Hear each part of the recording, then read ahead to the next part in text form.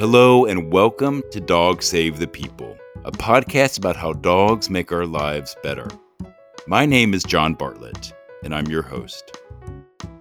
For our day one listeners, you may remember Elizabeth Elli Frank as one of our early guests a few years ago. Elli had been working in special events and marketing, but had discovered a love for dogs after moving to New York City in her adult years. She had adopted one dog, Mr. Bones, who she had had a great bond with. Elli has kept his legacy going with the Mr. Bones & Co. initiative she founded, which focuses on low quantity but high quality rescue work. Last year, she packed up all her stuff and went with her dogs on a road trip for her own Tin Can Kennel tour to observe and also to assist a variety of shelters across the country. Before we jump into the conversation with today's guest, I wanted to let you know that we are now offering 10% off all merchandise in our online store. Go to dogsavethepeople.com/shop and enter the promo code DOGPeople10 at checkout. Whenever I wear my Dog Save the People t-shirt with the message on the back, "Life is better with a dog," it's such a good conversation starter. So many people tell me that their life is truly better with a dog. So again, that's 10% off any t-shirts, hats, or sweatshirts by going to dogsavethepeople.com/shop and entering promo code DOGPeople10 at checkout.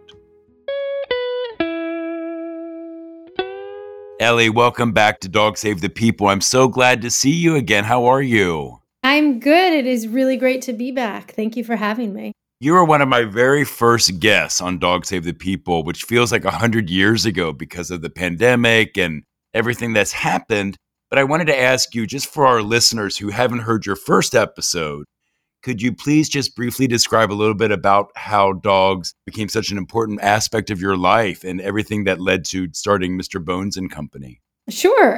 In a nutshell, I adopted my first dog 13 years ago out of Animal Haven. I have an event marketing agency, so I was heavily involved in special events and things that happen after work, and felt that my life was just going in a really superfluous, selfish direction, and thought there was more out there. And so I adopted my very first dog, and lo and behold, I found out there's a whole world out there of compassionate people that care about the welfare of animals.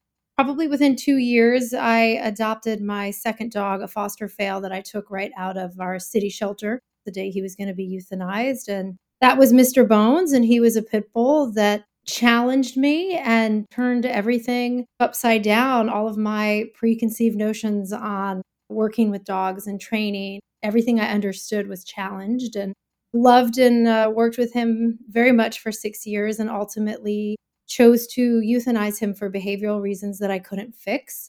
And that sort of catapulted me into phase 2 of Mr. Bones & Co., which is really focusing heavily on education, on normalizing behavior euthanasia, on the fact that we cannot save them all, and how do we fix that problem before it becomes a problem.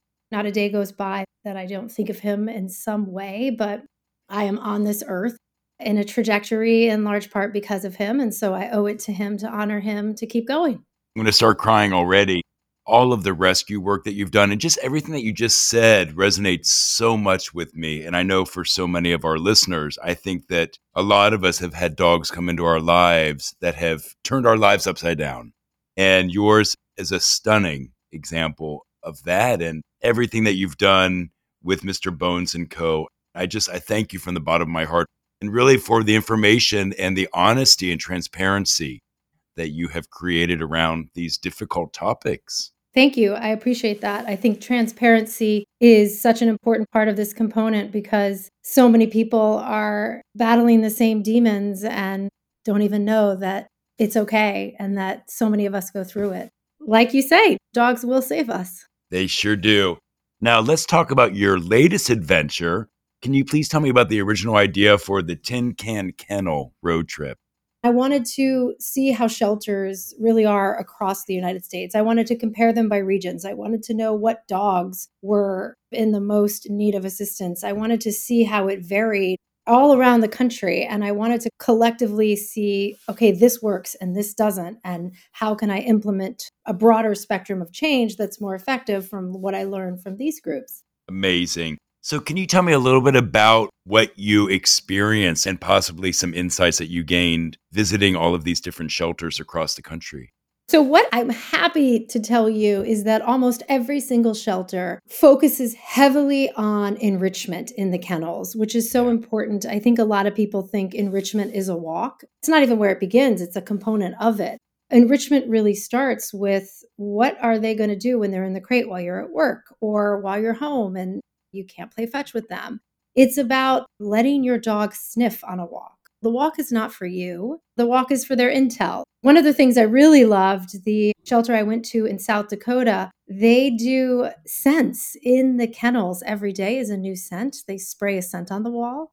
Something just as basic as that, all the way down to frozen Kongs and frozen licky mats. South Dakota shelter, the Humane Society of the Black Hills, they do not have a lot of resources, but they had free frisbees. And so the frisbees that were donated became licky mats. And so they would put peanut butter and treats and freeze them. Seeing these shelters go out of their way to do what they can with whatever they have to provide enrichment tells me they're hiring people that are educated, that are constantly keeping themselves updated on the developments of animal welfare and what animal behavior sciences tell us is good for a dog. So that was really refreshing to see that overall, people are really focusing on the mental well being of the animals in their care and not simply warehousing them. Incredible. And I love that you use the word intel because I know that for myself, it took me a long time to figure that out about when I walk my dogs. It's not just about the exercise, it's really about them gaining intel and smelling and sniffing and picking up their messages. And I had a guest who mentioned the idea that maybe his dog's going to stand and sniff an area for 5 minutes and you just kind of let them do that. And so I've really let go of having some kind of agenda. Well, I have no idea what they're getting, but that is incredibly important for them. So I love that you brought that up. I call it the doggy caucus. They're leaving their last remarks for the next dog to find it when they come back to the caucus. Oh, that's brilliant. So, how many shelters do you think you visited on this adventure? How long were you away for as well? I was away for 4 months. I did come back for about 2 weeks in the middle of that because I did up and down the East Coast and then went straight across the country, down the West Coast, and then across the South into Florida on the second leg. My national park count was 9, and my shelter count, I believe it was 8. Originally, I had this idea that I was going to do 2 shelters a week, and you really can't. If you really want to spend some in depth time getting to know the shelter, getting to know the dogs, figuring out how you can amplify the story of those dogs and try to help find adopters and potentially cases that I can personally help into our org, I had to pump the brakes and calm myself down and focus on less is more, which is ultimately the mentality of my animal welfare, by concentrating more effort into a smaller population, which we have the luxury of because we're not a shelter, then I can do more with what I'm focusing on. Right. But happily, I intimately got to know 8 shelters, some municipal city shelters, some privately run, others humane societies and SPCAs, and really just met wonderful people who give a damn. And those are the people that I want in my life. Those are the people I want to know. Ellie, I love that you spoke about quality over quantity because I know that for myself, when I think about rescue work, I get very overwhelmed because I think about all of the dogs that even I will see in one shelter. But the idea is it is one dog or one animal at a time. And I love that you were able to find inspiration and new ways of doing things from these different places. Because I think a lot of people, when they think about shelters and they think about places like that, they just feel depressed. But that you're finding these wonderful nuggets of inspiration from each one is really exciting to hear about. Yes, thank you. It is a regular battle to fight compassion fatigue. And I think it's important to talk about it because we're all humans, but this is not always an uplifting field. It can be very depressing. And I have no choice if I want to be productive, but to take one piece at a time. If I stopped and looked at the entire pie instead of just handling that slice that I know I can put on my plate, it would just be overwhelming. And then I'm not productive to anybody. I'm not going to lie. I needed to refresh myself because the burnout is real and I feel it. And I know so many people in the veterinary field, in the sheltering field, in the rescue field, people feel it. I mean, we are in an overwhelming position right now where the numbers of homeless pets, the crisis is just skyrocketing, particularly in the South. Taking on little slices, understanding what you can handle, that is vital to productivity and to continuing to be an ally and active in animal welfare. Oh my gosh, it's so true. So on this trip, on this adventure, you were doing some rescue work and along comes a dog named JR, who became one of the dogs that you posted about that I remember. Can you speak a little bit about JR? So JR suddenly became the entire reason why I was on the Tin Can Kennel Tour when I met him. By the time I got to LA, I was halfway through the journey and had pumped the brakes. From the first shelter, I ended up taking 4 dogs and was just like, I can't do this. This is not sustainable. This trip was not supposed to be how many dogs can I save? And I met JR, and he wasn't even really going to be a dog we were going to feature, but he was the senior pit bull and he was so sad and in so much pain. And he had these tumors that there's no way they weren't going to be cancer. And Rita Earl Blackwell is this amazing powerhouse in LA who is a volunteer. And she literally goes from municipal shelter to municipal shelter, promoting, sharing, advocating for these dogs. And so she was my shelter host for this particular shelter, East Valley Animal Shelter, which is an LA County municipal shelter. And they are inundated. They have, I think, 15 shelters. They're the largest public municipal shelter system in the country. And there was this little dog that was never going to get out of there. I was sitting there that night after the shelter trying to decompress. It was a pretty rough time because that shelter was overwhelming for me. And I was having that moment where I was questioning if I can keep doing this. Right. And so I just put this post, like I didn't plan it. I just wrote it from the heart. And I was just like, I can't let this dog go. And as it turned out, somebody who lived about an hour from my house upstate here in New York had moved to Arizona. And that one of the shelters I helped in Long Island, the town of Hempstead, courtesy shared it for me. And that was where she adopted her first dog from. And she saw it and she reached out. And she worked in a veterinarian hospital for 15 years. So she has a very big understanding of cancer, of how it's treated, of the protocol. And she was wonderful and willing to do it. And John, I was like, okay, I don't know how we're going to get him from LA to Arizona, but the animal gods are looking out for me. I put a post on Pilots and Paws, and this pilot who was in Arizona in Scottsdale, young, amazing person, just messaged me and was like, I'll do it. I'll pick her up in LA and bring her to you. I spent a week in the Scottsdale, Phoenix area coordinating this flight. I pick this dog up. I bring him from the airport to his new home. And come to find out, the cancer he has is a cancer that dogs have 3 to 6 months to live. He's been in that shelter for 7 months. Right. So, John, I don't know how he's still alive. He never got care. So we took him to another specialty place. We removed the tumors we could. He doesn't even need chemo right now. It's just not something you would put a 12-year-old dog through in his condition. You would never know this dog has cancer. He is the light of their life. He's amazing with their kids. He loves them. And honestly, I think he's got plenty of time left in his little ticker. If there was one thing for me to do on this trip, it was JR. If I had never driven across the country, I would have never met him and he would have never got out of there. There's just so many other dogs, and the cost to save his life was so high.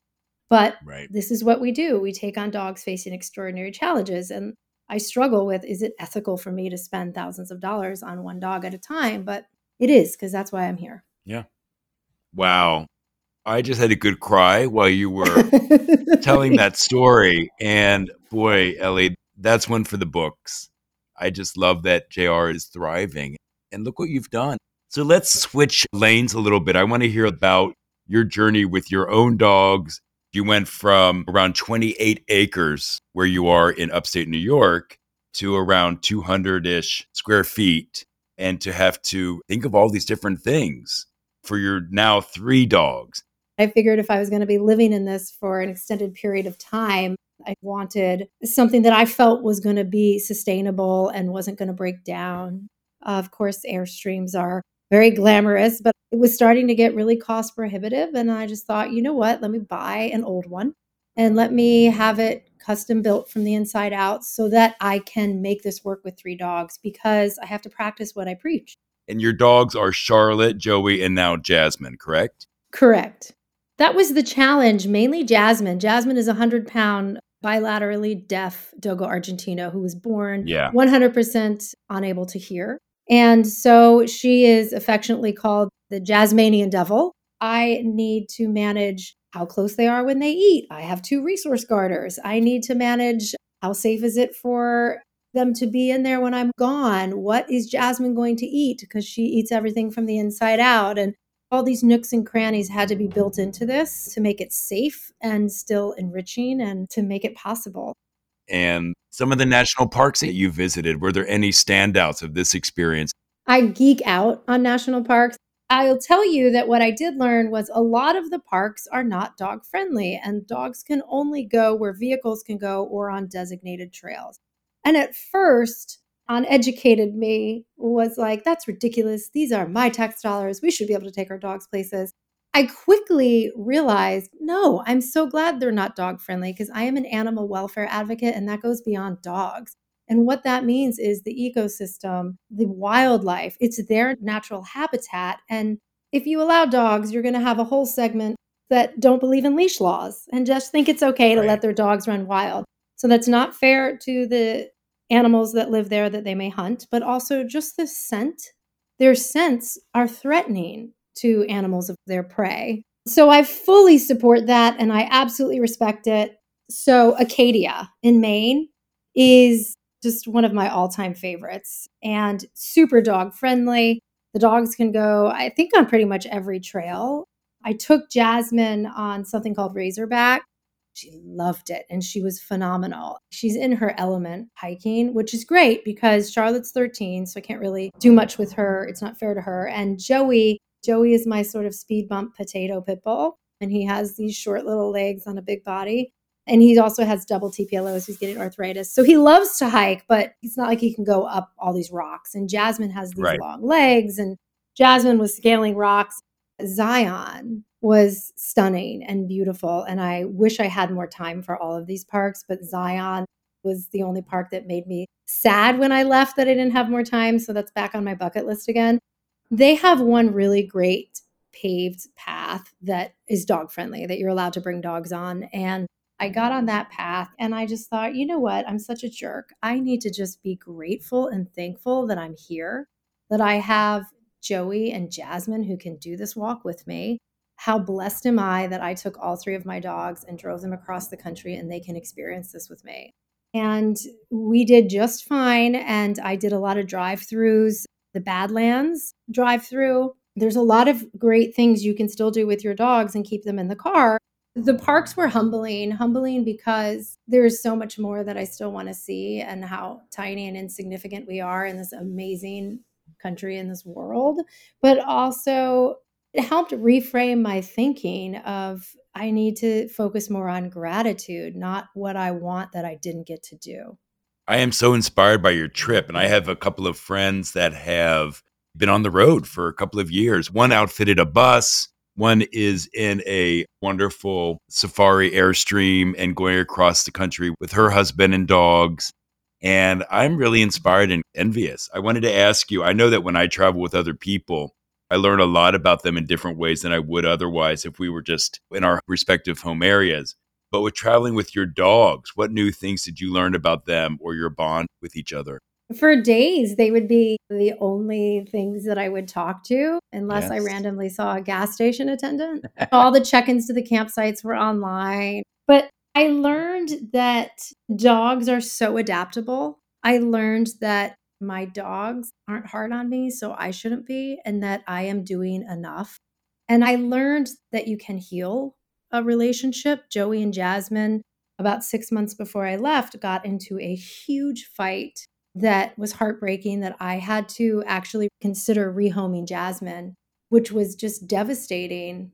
I did a strict 3 months reintegration where they were completely separate but aware of each other, and then I wanted it to work so bad because I lost Mr. Bones and I wasn't ready to give up on another dog because I still carry that guilt with me. And I was really worried being in that tight, small space, but I designed it appropriately. I was able to separate them and they were fine in the truck and they loved each other. All positive reinforcement and keeping everything non aversive. If you want your dogs to be non aversive, you must be non aversive. So they are only going to be reflections of how we train and work with them. And this trip made me realize I did it. That doesn't mean I don't have to always manage it. But what it means is be what you say. And a dog is hopefully going to learn and lead by your example. We became this little family on the road. I hear you. So after this amazing adventure in the tin can kennel, your idea of home has changed because now that you've been on the road, and how important are dogs for you in this idea of home? I am this close to finally selling my farm, and where I'll go next, I'm not sure, but it'll probably be back in the tin can kennel for a bit. Life never works out the way you expect it when you're a kid. Whether society shoved these notions down your throat about what you're supposed to be when you get to a certain age, or your family, or you put these constraints on your life, usually never ends up the way we believe we're supposed to. And so to me, like this farm was sort of always home, but then I outgrew this concept of home. And maybe a little part of the Tin Can Kennel Tour was a midlife crisis. I'm sure a big part of it was actually. But that old saying, home is where the heart is, or home is wherever you are. It's true. My home is where my dogs are. And so home for me is where they are safe, where I am caring for them, where they are comfortable, where they are warm, where they are fed.